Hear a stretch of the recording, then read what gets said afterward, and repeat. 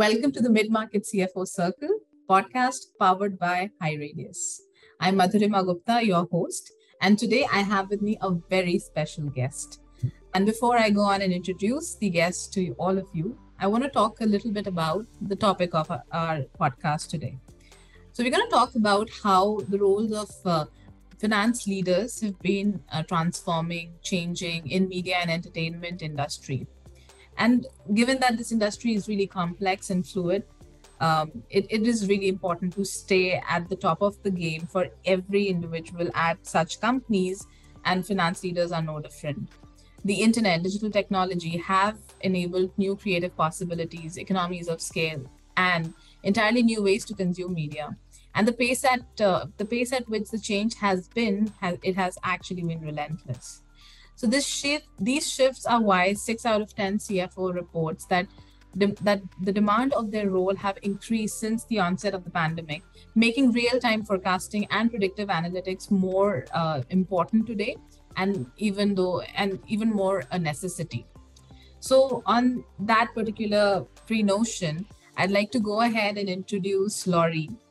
Lori has over 30 years of experience in corporate and public accounting that spans across big four public accounting firms, the Securities and the Exchange Commission, and other Fortune 500 companies in media and technology and hospitality industries.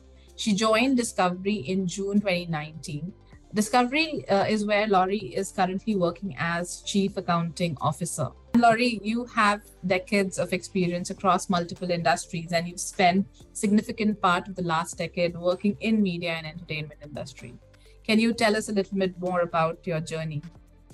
Yes, I went to Penn State, and then I started in public accounting at Deloitte, and I went to the Securities and Exchange Commission, which was a great training ground for complex transactions. And then I went to AOL, and AOL was acquired by Time Warner. So it's kind of like a coming home with the acquisition of Warner Media, because I worked there for 10 years, and that was such an exciting time with the growth of the internet, essentially, at that point in time. And obviously, being combined with Time Warner and all their various types of media was very interesting. Now, since that time, I left there in 2009, there's been significant changes in the media industry, as we've all seen. I did a couple stints in technology and hospitality working at Hilton.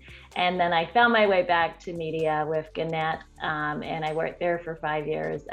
Gannett split into two entities, a spinoff, and that was the newspaper industry, which has gone significant changes as well. So that was very interesting. And then when I came to Discovery, we have been going through significant changes with the internet and streaming, etc. So it's media is just exciting. But one thing we all know is that consumption of materials, media, news, entertainment is never going to die. So it's just a matter of how it's being consumed and what are the different trends, and then how, from my perspective, is how do you account for it, and how do you think about that and help the business with all the numbers and the data that they need to make the appropriate decisions they need to make. So it's always a very exciting time. There's been a lot of consolidation in the media industry, and that creates a lot of interesting challenges as well as interesting work ahead. So just fascinating. And I'm blessed to have been working in it for so long. Absolutely.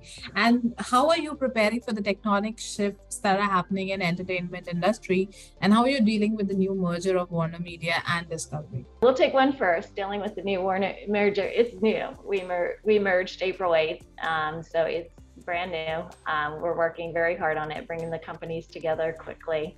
I just would say that everybody is full force on learning. It's just very rapid in how we're bringing everything together, but doing it very thoughtfully is what I would say. There's a lot of things to think about and how you integrate and merge. I'm more focused on back office, clearly, and thinking through that the technology that we want to use going forward, and how that best supports the business. But, all around the company, everybody is focused on, how both companies have done things in the past, but really what we want to be in the future, and how we bring these great brands together to create the best product for our consumers. And it's quite fascinating to listen to the conversations and that creativity that goes with it. In terms of systems and technology, we continue to evolve with that, and they become very important. I mean, with the pandemic and everything, it became even more critical as to how much can we do with it. Become paperless, really. And we're very successful at that. We immediately moved into the paperless world. A couple of people did ask me for printers, but I'm not really even sure they're using printers anymore. We were fortunate to have moved on to Google at the time, and a lot of we're able to even communicate better for Google. I'm not sure I love Google email, but I mean, I've adapted to it, but there's other products within Google that are wonderful, and that you can share spreadsheets and each can input at the same time, or other documents that make life a lot easier. But in the overall technology, I think it's really important to look at all your systems and what that landscape is, and figure out how to become more and more integrated and efficient. And when I say that, in legacy discovery, we're an SAP shop, and we were 98% on one instance of SAP. Now with the merger, they have several legacy Warner Media has several legacy ERP systems. And now, our future is how do we combine all that? And that really creates the efficiencies that you want to get to have the numbers flow in the most efficient manner, and how your back-end processes work in the most efficient manner. Because what we really want to be able to do is take that data and quickly provide it to our business to analyze it and figure out how we can make the best decisions for the company. So we are constantly looking at ways to figure out how to become more automated and more nimble, and how do we bring that data out of the system, look at it analytically, so we can make the best decisions for the company. And what is the top priority for you for the rest of this year in order to automate the functions and enhance efficiency of operations? Well, when you have a merger such as ours that is so large, we have embarked on that long journey. So it is a priority for the rest of the year, but let me emphasize it's a long journey to align all those systems and integrate and go onto one system. And it's a huge project, a very thoughtful plan that embarks on that. And how do you take various parts of that plan and move certain things quicker than other parts? And that's referring to the ERP systems, but there's also a broader perspective of all the other systems that integrate, or how it keeps the business running. And we need to look at all systems and go, this is the path forward. And the way which system do we want to land on, so that we don't have all these disparate systems. So systems are very much a top priority for the end of the year. But it's also a top priority for our journey over the next several years. I would also say that just integrating and bringing teams together is critical, and creating that corporate culture of one team is critical in any merger. And that takes a lot of work as well, because in order to do that effectively, I think you need to learn the teams and really spend time with the teams in order to bring that culture together and set that tone. And it really takes the leaders all the way down from your CEO to every leader to bring the teams together and really feel like you're operating as one team. And so that's a high priority for me, because I think the more that we communicate with our teams, and communication's always key, the more that we can help bring that culture together, and how we work together, and what our priorities are, and what our corporate values are, which is very critical and important. And Lori, you joined Discovery in 2019, and right after that pandemic hit. So how has your roles expectations changed before and post pandemic? I mean, I'm not quite sure if you're post pandemic yet, but In the sense that if we are, then how are these, how has your role changed? Well, I would say that we adapted really well to the pandemic and working remotely at the time. But, ultimately it is a big shift for your team. And how do you communicate? How do you make those communications effective? And it's sort of just coming back into the office and making sure that you make that time purposeful and effective as well. So before the pandemic, everybody was coming to the office every day, and it's the way corporate America worked for years and years and years, right? And if we think back on the pandemic, it almost happened like overnight, and all of a sudden companies made the decision and you weren't coming back to the office on Monday. We really did quickly adapt. We just we started communicating all the way down from our CEO, everybody down, created more communications, which actually, and we were a Zoom shop, and Zoom was wonderful because you could see everybody's faces on Zoom. And I think actually in some ways it brought us closer together, but it also gave us the confidence that we can work a little differently in the future. So once you come out of that pandemic, and as you said, we're maybe not quite out of it completely, but we are back at work, right? I do think, and I believe very strongly that it's really important to have people in the office and have that connection, that face-to-face connection, to have those chats by, in the kitchen, or just have those drive-bys so that you can develop your team members in that corporate culture even more. But we all have to adjust to what 3 days in the office means and 2 days at home. What does hybrid mean? Because your whole team isn't going to be in the office necessarily on the same day, or your other teams that you develop relationships with are not going to be in the office on the same day. So I do think it requires maybe a little bit more planning to be purposeful, and because I think that time is so valuable, when you're in person and you have those connections and really make those valuable times. I also think the ability to work remotely and have this more flexibility is a gift. And maybe from having worked so many years in the office every single day, I just think it's a total gift. And I think that the fact that companies around the world can make this work is amazing. And it gives, as an individual who wants work-life balance, it gives us that ability to maybe better manage everything in our personal lives and our work life, and also keep those creative juices flowing in a way that really, at the end of the day, is going to help everyone. So I think it's pretty incredible that the world, and I really do say the world globally, we've adapted to this hybrid work environment. And how are your teams taking return to office policies? I mean, are they able to adjust well, or is it again a change like it was when we started working from home? Well, change is always a change, right? So, whenever you manage a team, changes takes time. That's all I'll say. I think you have to lead a team for change and encourage them along the way. So we as people get adjusted to how we work, and then when change happens, it makes us uneasy. It's just human nature. It makes you uneasy.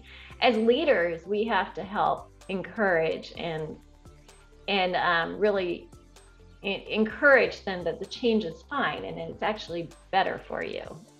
I think the pandemic and giving companies confidence that people can get their work done anywhere was just huge. And that it was a game changer. And companies will never go back to thinking they can't get their work done anywhere. But are we better as a hybrid, where you're in the office, say 2 or 3 days a week, and you're working at home?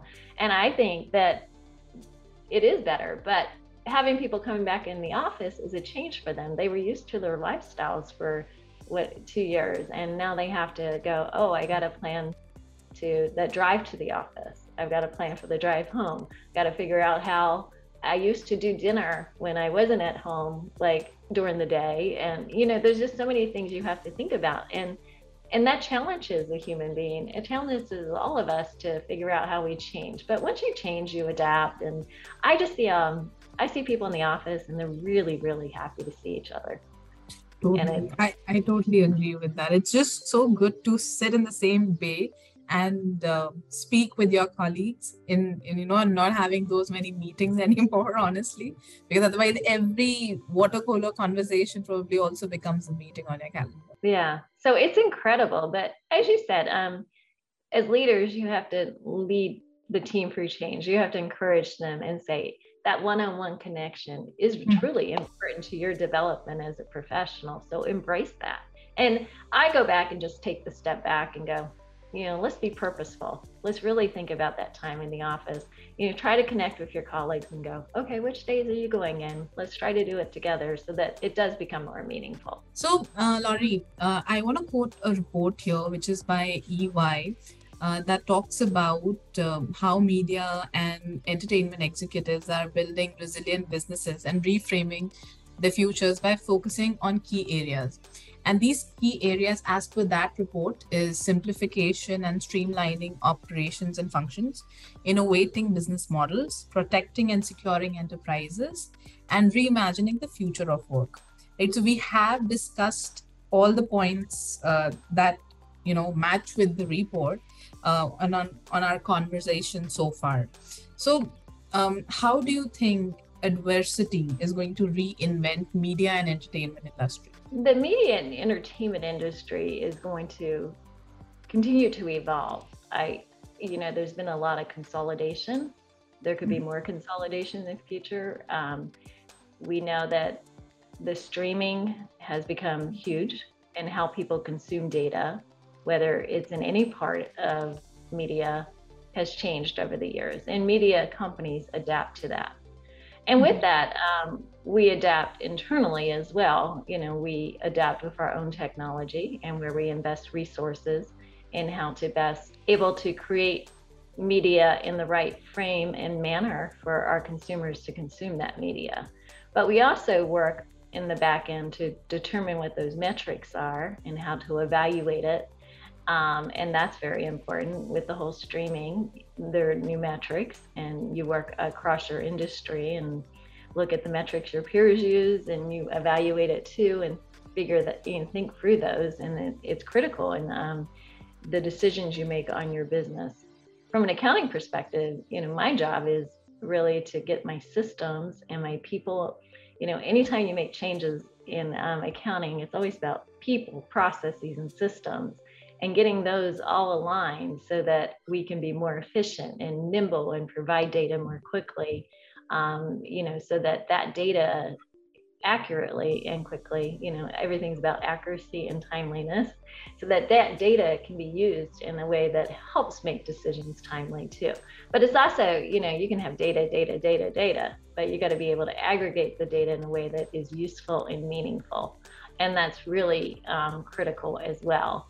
But, when I think about my remit, it really is to get these systems and these processes more and more efficient, and even possibly do those in locations where it can even be with less cost, so that we can aggregate that data and really be using our talent, the great talent that we have in our workforce, to analyze it and help make us make the best decisions possible. And as I said, media is an amazing industry, and our brands are just incredible, and figuring out what media people really want, and or what brands and content people want, and getting that out to them in a quality manner is just an amazing opportunity for us. And how has, in general, pandemic has given streaming companies an opportunity to increase their subscribers, their monthly active users, right? Mm-hmm. So how has it been for you, and what are the measures that you're taking to to cater to the changes that are coming now? Because there are people who are going to return to office. There is suspected recession, inflation's already there. So what steps are you taking to cater and overcome these challenges? Yeah, well, we stay on top of all of our trends, and we evaluate it to see how the media is being consumed. So Going back to the office, it could impact how media is being consumed. But once again, when you're on streaming, you can stream on your phone, and maybe you can watch that show you wanted to watch while you're riding the metro into the office, right? You can listen to many things in the car as well. So one thing I always remember when through the years, I remember rushing home because I wanted to see a TV show. At the time, I think it was 90210, and it was only on like one night a week, 8 o'clock. Today you don't have to do that, right? Isn't that pretty amazing? I mean, you just go, okay, I worked at this hour and I get to watch it here. So I'm not really sure how going back to the office is going to hurt the media industry. I don't really see it, because I just think you watch it at a different time. Sometimes for me now, I'll be putting on, I love HDTV, one of our brands, and I'll be watching the shows, and I have 2 screens, and I'll just put on HDTV in the evening while when I'm going through and reviewing some things, and I have it on the background, and then I pause every once in a while. There's certain parts of each show I love, and then I'll just stop working and watch it. But I think you have more flexibility in how you consume. So I think that's incredible. So I don't know. Me personally, I don't plan to give anything up, just because. Okay. But anyways, I do think that with the possible recession coming and with inflation, that impacts everything. And there is a concern out there. Will consumers make choices which streaming they want to have, right? And will that impact, what they pay, right? Because as you have less consumable income, because we're paying more. Gosh, just filling up my car the other day was kind of shocking.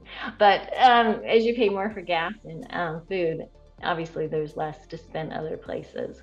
We're going to have to watch that. But are people going to pay for their streaming, which I think is actually a great bargain, to be quite frank? Or are they going to go to the movies less, or are they going to give up something else? I don't know. But I also think it's very expensive to go to a basketball game, a baseball game. I was looking at all these trends over the years and how much more expensive it is. I think taking vacations right now is more expensive. Just getting there, the plane costs are up. So it will be interesting to see how consumers react in the recession. But I could see a strong need for keeping a streaming service, because to me, it's an inexpensive way to have entertainment.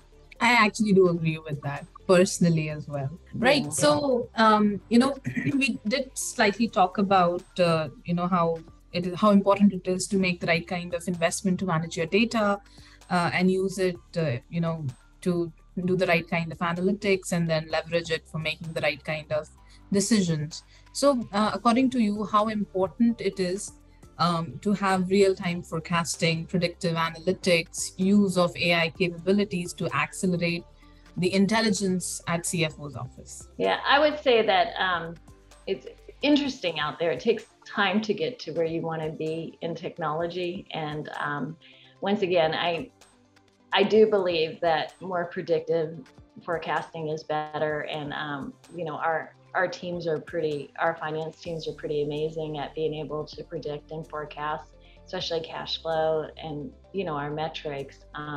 They're actually pretty incredible at that.